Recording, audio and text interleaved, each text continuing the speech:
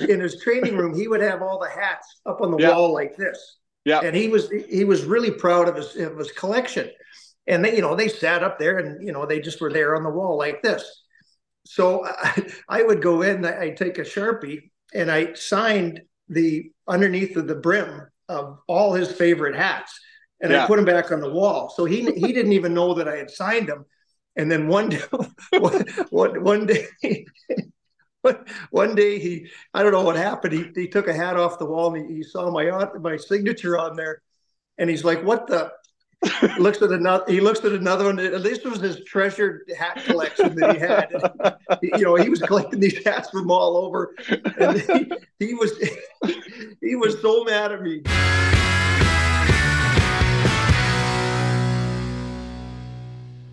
That is former Winnipeg Jet from the 1.0 days and current Chicago Blackhawks radio analyst Troy Murray joining us on Ground Control, the official podcast of the Winnipeg Jets. I'm Jamie Thomas alongside Tyler Esquivel. We'll talk about where Tyler was here momentarily, but Troy Murray, an expert, I'd have to say, on the Western Conference and the elite teams in the conference, which you have to say at this point, there's only 6. So you have to put Winnipeg, Colorado, Dallas, Edmonton, Vancouver, and Vegas in the conversation. Chicago has faced all 6 of those teams multiple times. So Troy, an expert on what each team brings and also sharing with us what he likes about the Winnipeg Jets so far this season. A lot of time to go here, but appreciate Troy for joining us, and we'll get to him momentarily. But first, you went away. Yep. You were not here for the last show. Nope. I've got used to you being here, so it was a little uncomfortable being by myself. But that's not your problem. No. Your problem is your honeymoon. Yeah, Yes. on my honeymoon, my wife and I went down to Florida, enjoyed some time in the sun, just hung out by the pool. I read a book. I haven't read a book. It's so funny when it's such a big deal when you read a book. I feel the same way. It was great. I actually finished a book. It was awesome. Yeah. I felt so accomplished afterwards. So yeah, we did that, made some nice meals, and went to Disney World for a couple days. Okay, so I've been to Disney World just once. Fantastic place. How old were you?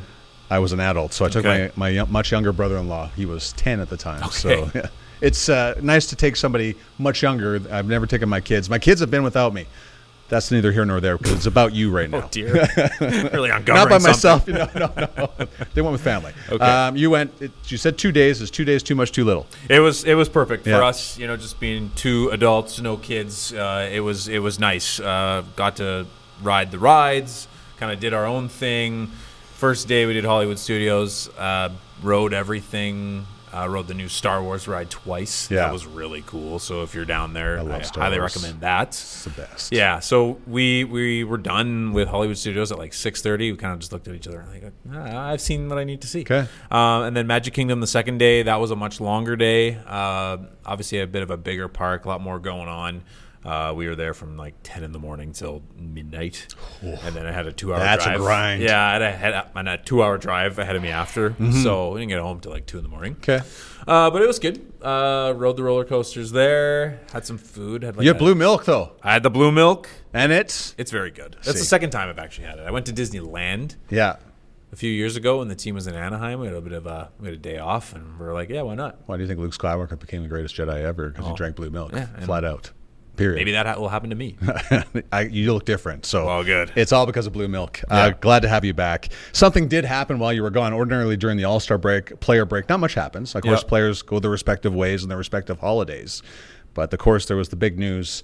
A day and a half after the Calgary Flames the Vancouver Canucks paid a boatload to get Elias Lindholm from the Calgary Flames. The Jets acquire Sean Monahan for a 2024 first-round pick and a conditional third-round pick in 2027. You were in line for a ride Yep. when you found out the news. Yeah. I was in an 80-minute line, as you do. The ride was not worth an 80-minute wait. It never is. It was not good. Yeah. But anyway, I was just scrolling through Twitter, and Dan Robertson tweeted just some Sean Monahan stats, and I thought, this is a bit odd. He used to work in Montreal, but maybe he's just like, hey, this could be a player we trade for. And anyway, I thought that was weird. And so I keep scrolling, and oh yeah, there's all the tweets. Like, looks like we've acquired Sean Monahan in Winnipeg. So then, again, killing more time, and my wife not really happy that I'm on my phone, but that's okay. That's big news. Yeah, it So was it's a little really bit of big excuse. news. It was really big news. So just processing it right then and there, and over the last few days, the the Jets, that was sort of the need, was a second-line center, and I think they went out and got that. And obviously the Lindholm trade, the price was pretty steep, and I don't think the Winnipeg Jets obviously were prepared to deliver something quite like that, but especially with Kuzmenko going the other way. A very solid forward. I don't know a ton about him in terms of why things didn't work out in Vancouver for him, but great first year, but just could not get it together this year for whatever reason. So anyway, I just don't think there was a parallel in Winnipeg to be had for him. So obviously Sean Monahan is the target and a great two-way center, great with young players, playing alongside Cole Perfetti and Nikolai Ehlers, two elitely skilled forwards right now. So interesting to see how it sort of unfolds here, but I think if you're a Winnipeg Jets fan, you got to be pretty pumped up about what the Winnipeg Jets got in Sean Monahan. Well, we've got your thoughts on the trade so far. We certainly will weigh in and get the fans' thoughts on it as I asked the question of the week about what your thoughts were of the Sean Monahan deal. We'll get to that here momentarily. Just there's so many. You've touched on some of the reasons of why Sean Monahan is a bonus for the Jets. Another thing is his face-offs. Yep. The Jets, right before the break, they had a really tough time in the face-off circle against the Toronto Maple Leafs in the back to the home-and-home series. The Jets, clearly, with the amount of talent that they have, their star players need to have the puck. And winning face-offs is such an integral part and might help out the power play a little bit, which is a little short right now. That being said, Jets have never – we've gone over – I don't need to go into why we feel the power play has not been what it should be because of missing pieces so far this year. But winning faceoff, such a huge part of that. Sean Monahan, 55% coming into Winnipeg this season so far with the Montreal Canadiens. So a welcome addition indeed. And that takes us to our next part. He made his debut against the Pittsburgh Penguins. Yep. You're just coming back yesterday, so you didn't get to see the game itself. I watched the first half in the airport. Yeah, that is commitment. So they fall 3-0 to the Pittsburgh Penguins. Tristan Jarry, for whatever reason, has the Jets' numbers, never lost. His goals against average just over 1. Another shutout yesterday. But the Jets did have their chances. The one part, the game where the game turns, Brendan Dillon receives a match penalty for illegal contact, illegal hit to the head. He will have a conversation with the NHL Department of Player Safety a little bit later today. This is we're recording this on Tuesday, it's Wednesday now. Losing track of time. Wednesday. It's Wednesday, so he'll have that conversation. Whether or not he'll be suspended, you'll have to wait and see. Of course, go to winnipegjets.com or follow us on Twitter. Where are the other Instagram? But all of them. Just go to Twitter, X as it is, to find out the latest information on that. But it just. We can argue whatever if it was worth it, but it's just a big loss for the Jets, who just seem to be having issues keeping 6 defensemen in the lineup on the ice. They lost Josh Morrissey. They've had, of course, the Brendan Dillon the penalty in Pittsburgh yesterday. So of course, going down to 5 defensemen, very challenging. It is for the amount of time that they've had to do it. Yep, and I mean your whole rhythm then gets thrown off, and you guys have guys playing more minutes than they're used to playing, and I think your matchups change. So, especially with Brendan Dillon being the physical force that he is, and he plays the line for sure in a lot of scenarios, but I think for the most part he's a very clean player. Especially since he's gotten here to Winnipeg. So, obviously unfortunate situation in Pittsburgh last night. You never want to see somebody get hurt, and I think Brendan Dillon would probably tell you the exact same thing too. But it is a bit odd that they can't seem to keep all 6 D-men in the lineup for a game on a just for one game. But we'll see what happens, who comes in, if there's a suspension, not sure yet. So lots to unfold there. 100%. And the Jets had obviously some thoughts after the game, losing 3-0 to Pittsburgh. Here's Mark Scheifele, Neil Pionk, and of course head coach Rick Bowness. You guys had a lot of good looks tonight. Yeah, we had a ton of good looks. He made some big saves. They blocked a lot of shots, had some good sticks, so I don't think that's anything to get frustrated about. We made a lot of good plays. We made a lot of good entries. Nothing to be frustrated about there. A little bit of everything. He made some good saves, but we got to settle the puck down, get some quality shots too. I know we're a little shot happy right now, pass happy. We're a little scrambly right now, so it's on us. We have no one to blame but ourselves. Yeah, it's another game where we're playing too much with 5 defensemen, but again, that's hockey. We had enough good looks to crawl back into that game, and the similarity of the 4 games right now is our inability to score. We're not getting outworked. We're not getting outplayed. We're just not scoring right now. The offense is a little bit out of sync. Mark needs a couple of games. Sean needs a couple of games. We're going to be fine. We'll be all right. Hi, I'm Mark Scheifele. Oh, here comes Scheifele, moves in, shoots and scores! And this is the Ground Control Podcast. All right, so tough loss The Jets, though, the schedule has been great for them this year, and it's tremendous in the month of February. Yeah. They play Philadelphia on Thursday. They come home to play Pittsburgh on Saturday, and then don't play again until Wednesday. Yeah, and that against San Pittsburgh Jose. game, they play Friday in Mini. Yeah. So I'm not saying it's, just it's a nice little bonus. 100%. And I also promised that we would get to your comments, and you being the fans, about the trade with Sean Monahan coming to Winnipeg. And, of course, I put the question out to you, the fans, about what your thoughts were on the Sean Monahan deal. So we'll just go through a few of them here, starting with my favorite one was the Sean Monahan one. And, of course, is Sean Monahan going to boring Sean Monahan going to come back on Twitter? And Not sure. He liked the tweet. He or whoever's running the Twitter page is not Sean Monahan that we know of. No. So hopefully they come out of retirement. We'll find out a little bit later about that. Partial Breakaway Podcast said better fit in Winnipeg than Lindholm. Producer Scott said for what the Jets gave up to get him, I really hope he produces points like a superstar. And then, of course, on top of that, John Cutler adds, hope it turns out to be like the Stastny trade and not the Hayes trade. Of course, Kevin Hayes here for not very long. No. And it was just 6 games against St. Louis Blues. Of course, Paul Stastny, the trade, that was a huge trade, caught everybody off guard. That was at the deadline. Yeah. And then the Jets went to the Western Conference Final to go out and all the way to the Western Conference Final to face the Vegas Golden Knights. Tremendous run, so I could see where that one's coming from. But we'll have to see how Sean Monahan shakes out, and very interested to see how this plays out. Yeah, obviously, like we've talked about, two-way center. Yeah. Good with young players. Great on faceoffs. Time will tell. Yeah. And that's all we can do at this point. And then what else we can do right now is we're going to get to some other big news that came out of the NHL All-Star Weekend. But first, here's my conversation with former Winnipeg Jet and current Chicago Blackhawks broadcaster, Troy Murray. He is the color radio analyst of the Chicago Blackhawks and former Winnipeg Jet, Troy Murray. Troy, thanks so much for joining us this afternoon. How are you today? I'm doing good, Jamie. Thanks for having me on. I appreciate it. Listen, I got to ask. I love the Jets gear. Tell us the story behind that and where you got that from is in the great city of Chicago. Well, you obviously know Zinger, and, we go way back.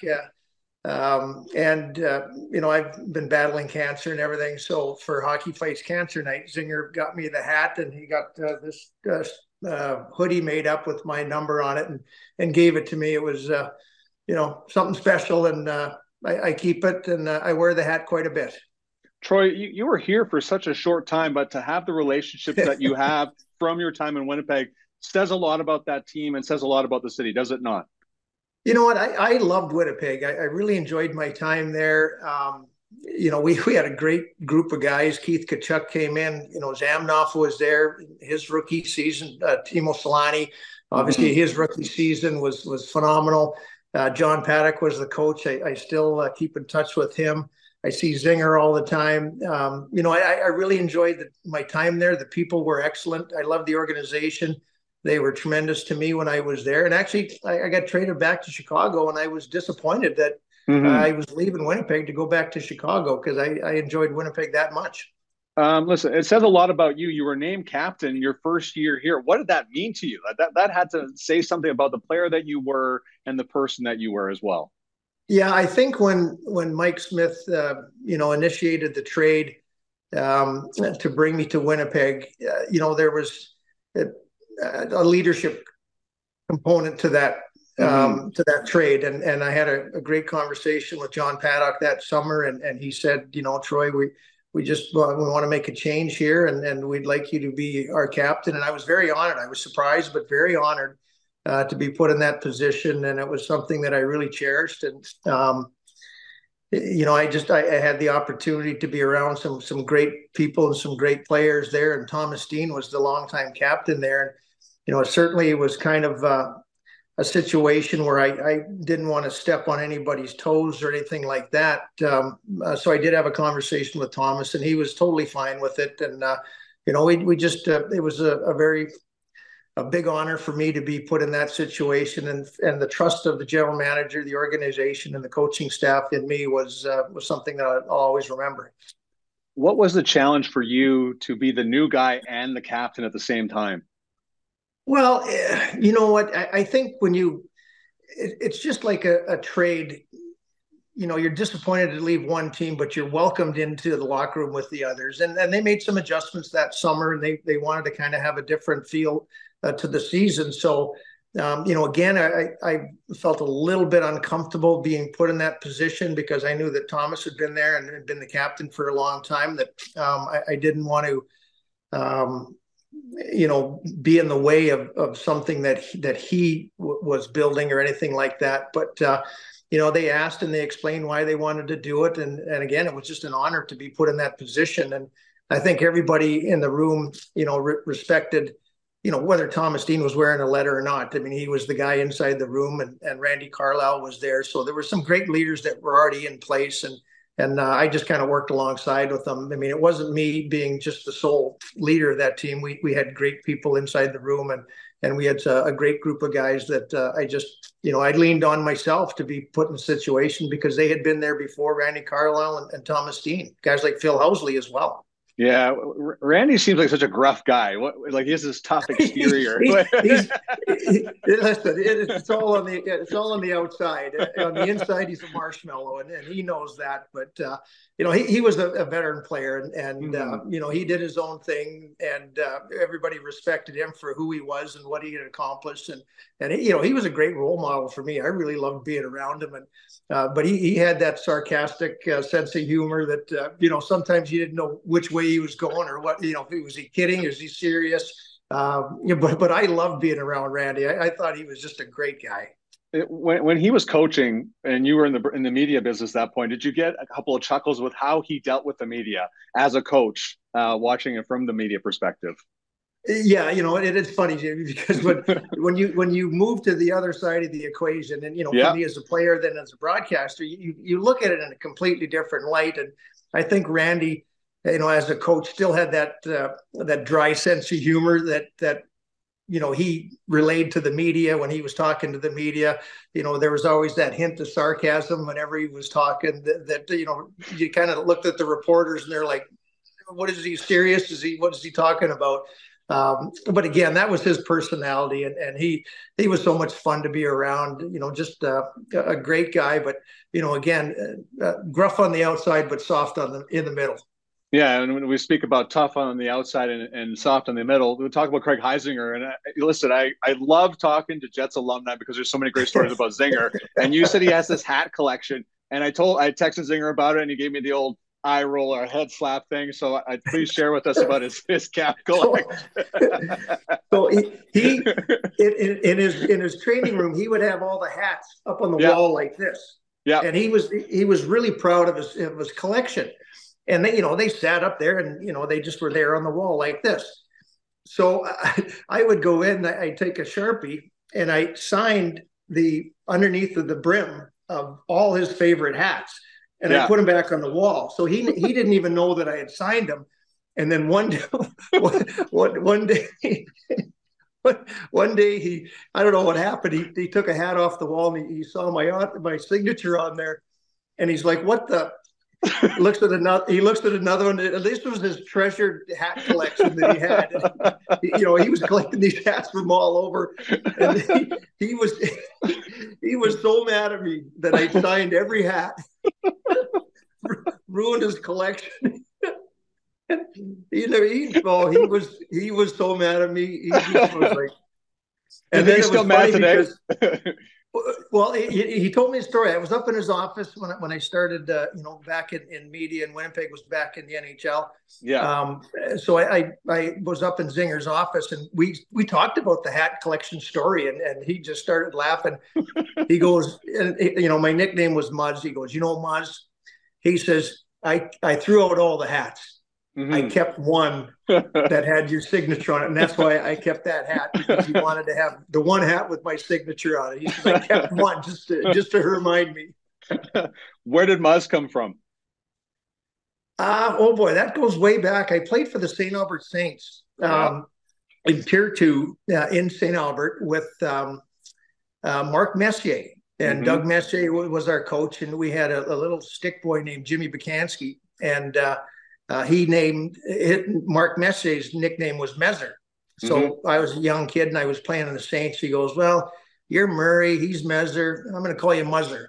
And so that's kind of where it came from. I was probably 16 years old, and through my hockey career that stayed there. Not many people outside of the hockey world call me that, but inside the hockey world, it's still kind of my nickname. It's amazing how long these nicknames stick for when they have such early, roots, right?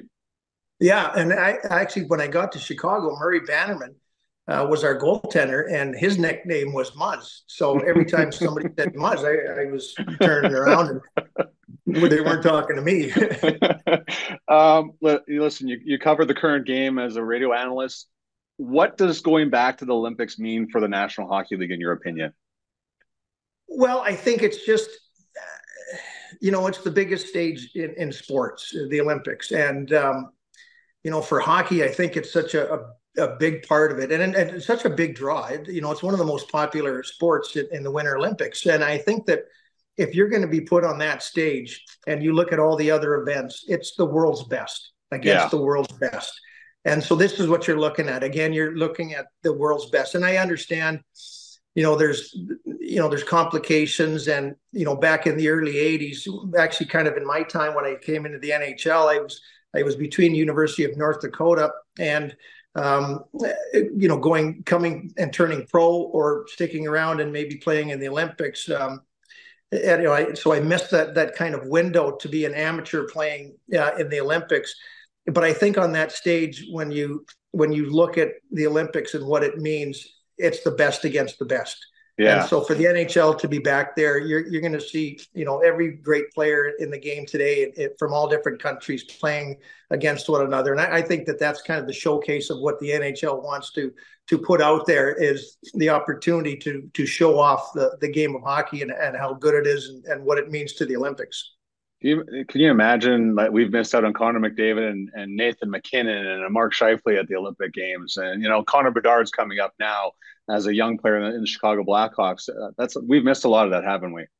Yeah, and I think for the players themselves, to be in that, to have that opportunity to represent your country in the Olympics is something really special. So for a guy like Connor McDavid, he might make the Canadian team or he might not. I don't know, but if he just happens to make it, I think that it's a great opportunity, and again, it's a great honor to represent your country at that level and to be put in the spotlight against the other best teams in the world, the best players in the world. I think it's very meaningful for all of these players, and for the years that they missed it, I think they understand the situation, the complexity of the NHL players going, because it's just not as simple as saying we're going to send a team there. You've got all kinds of insurance issues. There's all kinds of stuff that goes on there. Whether your top player gets hurt in the Olympics, that's tough on an owner, because they're saying, listen, we're going for the Stanley Cup here, and we've got all our best players on our team playing on the stage. Well, what happens if somebody gets hurt? And that's always the possibility, whether you're playing in the Olympics or anywhere else. Yeah. But there's a lot of complications to get it done. But I think the players certainly appreciate and will cherish that opportunity. And anybody, there was a lot of guys that played it in the heyday for the Blackhawks there on the Olympic team. And you look at, guys like Taves, Kane, Sharp, Seabrook, Keith, Jonathan, there were so many guys on that team, and they, whether they won or lost, memories that will never be forgotten. And I think that's what it's all about. The Hawks have played against the top 6 teams in the Western Conference quite a bit. You got Dallas, you got Winnipeg, you got Colorado, Vegas, Edmonton, Vancouver. What has impressed you about Winnipeg so much this early in the season and as we get into the final stretch here? I look at Winnipeg and to me, a little bit surprising how well they've done and how consistent they've been. And they've dealt with some major injuries, obviously, to a couple of their key players, which is tough. But I look at the Jets and I look at, and Rick Bowness is a dear friend of mine, and I know that he's gone through some tough times this year. But he's a great coach. And I think that the one thing that as a broadcaster, when I talk to other teams or coaches and stuff like that, the one thing that they talk about Winnipeg is they've all bought into the structure of how they need to play to be successful. And I think that really goes a long way, whether it's the top line in Winnipeg, whether it's your fourth line, first pair of D or last pair, they're all playing the same way. They're all committed to to doing what they need to do as a group to get the job done. And then they've got one of the best goaltenders in the league. So, tough to get through their structure. They do an excellent job defending in their own end of the ice.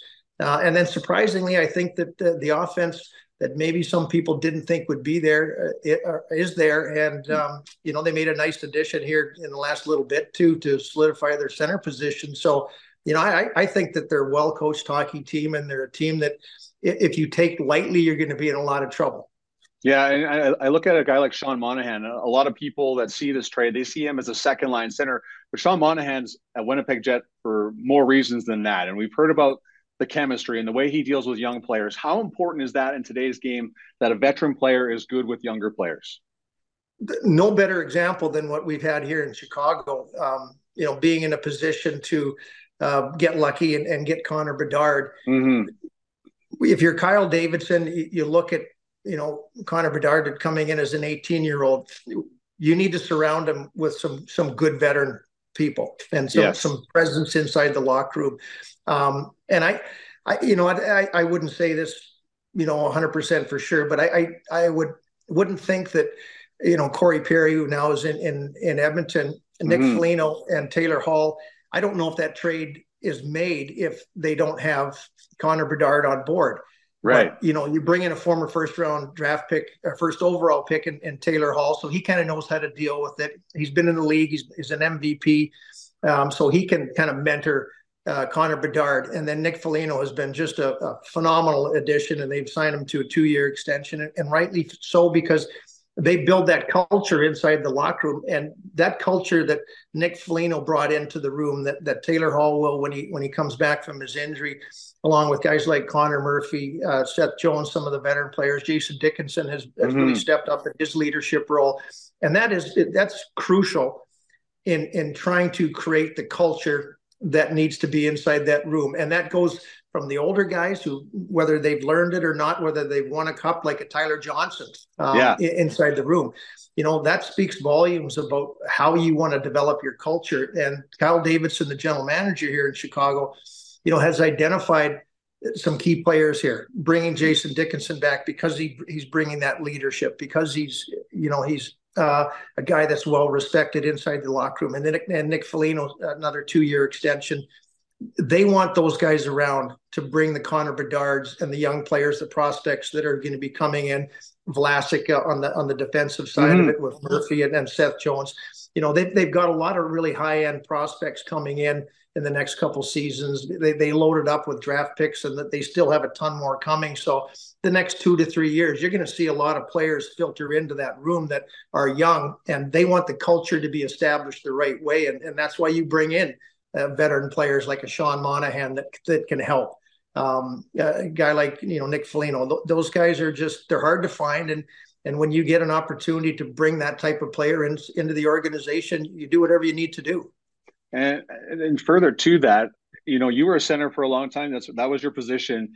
How important are faceoffs? Like I think that was part of what Sean was brought in. 55% guy in the faceoff circle like that. How integral is that to your success as a team in the playoffs and the stretch run, obviously? I'm a stickler on that, and I know people kind of probably sit there and they go, whatever, but it's puck possession in all zones. And when you have a guy like Patrice Bergeron, Jonathan Toews for so many years, one of the 2 of the best face-off guys, you put those guys out, and 60% of the time you have puck possession. And when you get into the playoffs, down the stretch run, you need those reliable guys that, okay, we need a defensive zone face-off. We need to win this. Sean Monahan could be one of those guys that goes into that situation. Saw it for so many years here with Jonathan Toews. Every big face-off, Joe Quenneville or, Jeremy Colleton or Luke Richardson, you don't even have to look up and down the bench. You just kind of make eye contact with Toews, who's already got 1 foot over the boards kind of thing, because he knows that's what he needs to do. And, I think that it's so important, especially when you have skilled players. Yeah. If you have skilled players, most of them are not wired to get the puck back. They're wired to have the puck.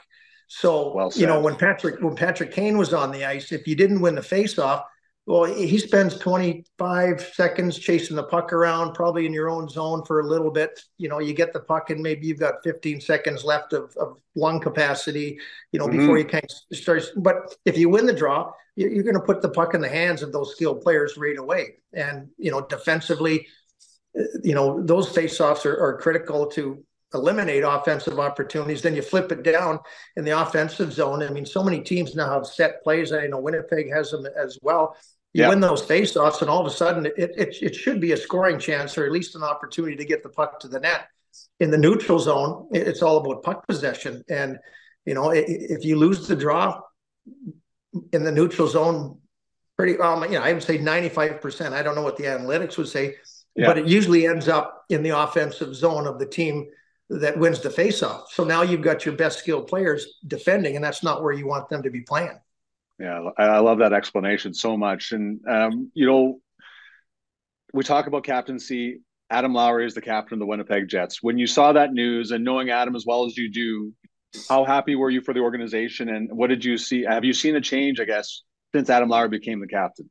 You know what? I certainly don't want to be critical in anything that was before Adam, but when you look at, and I know he's an old soul, and you look at Nick Foligno, the apple doesn't fall far from the tree. With Adam and his father Dave, who I played against basically my entire career, he was just one of those guys that played the game honestly and played it the right way.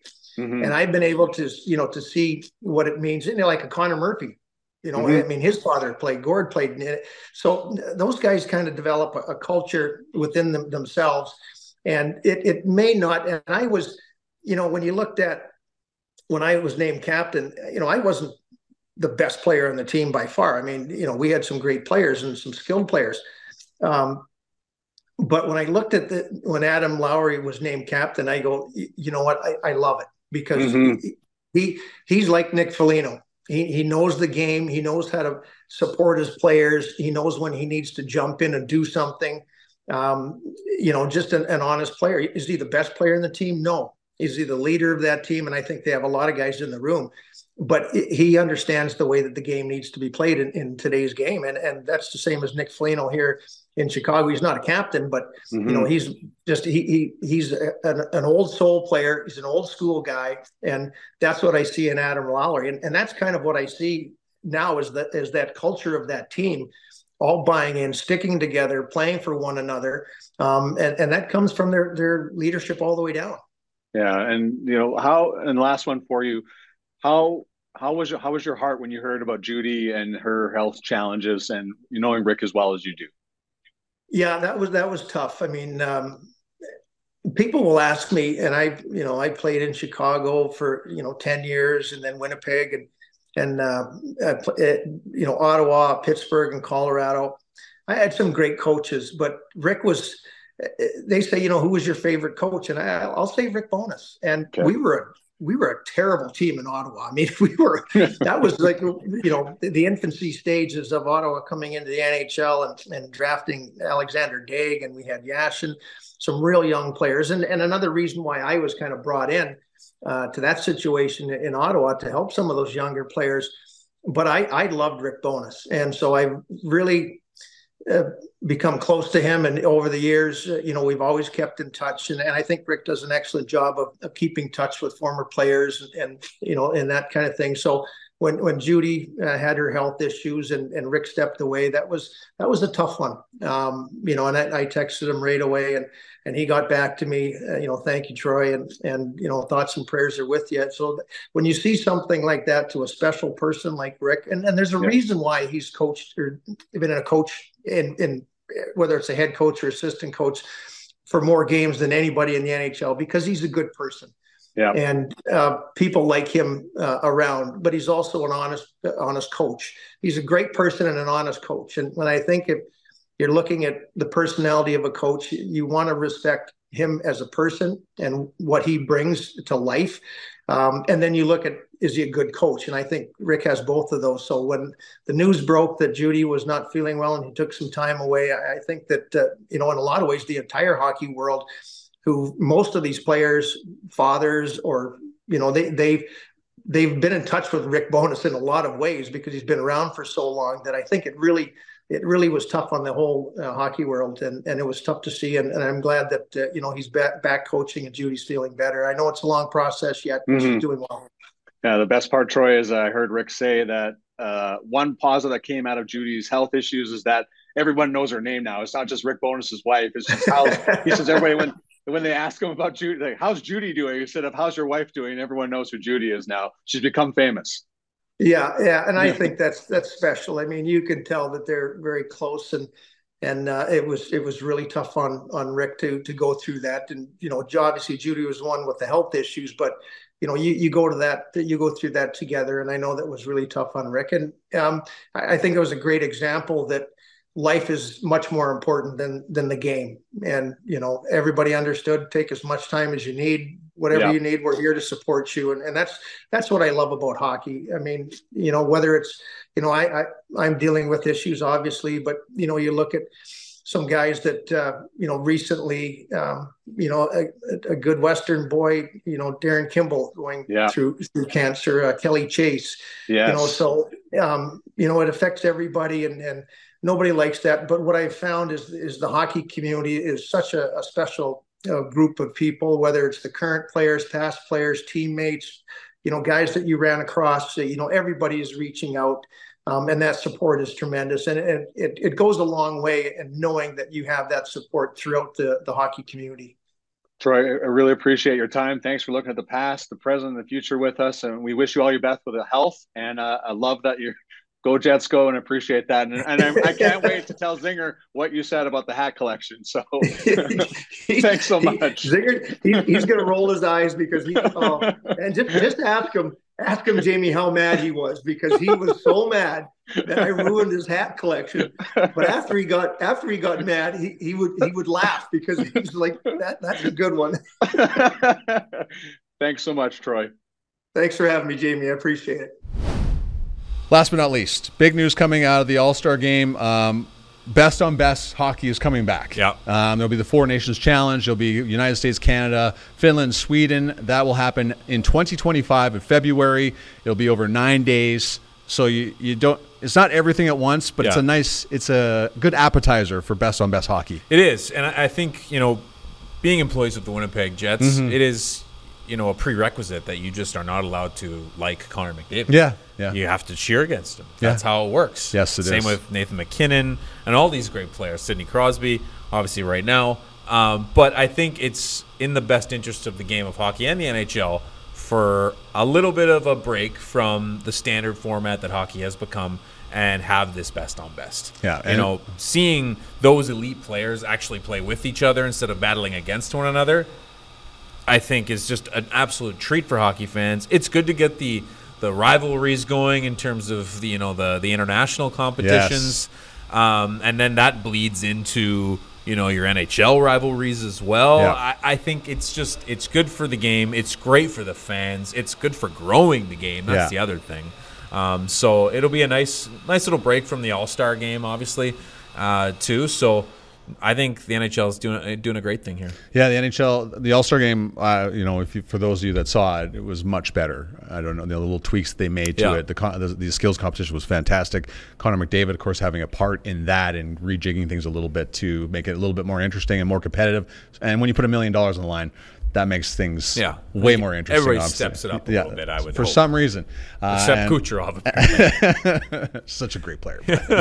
And on top of that, the NHL is going to the Olympics, so it'll be 2026 in Italy. That's the best on best we've all been waiting for, and of course, so that means no All-Star game for 2025 and 2026 as we get back to best on best format.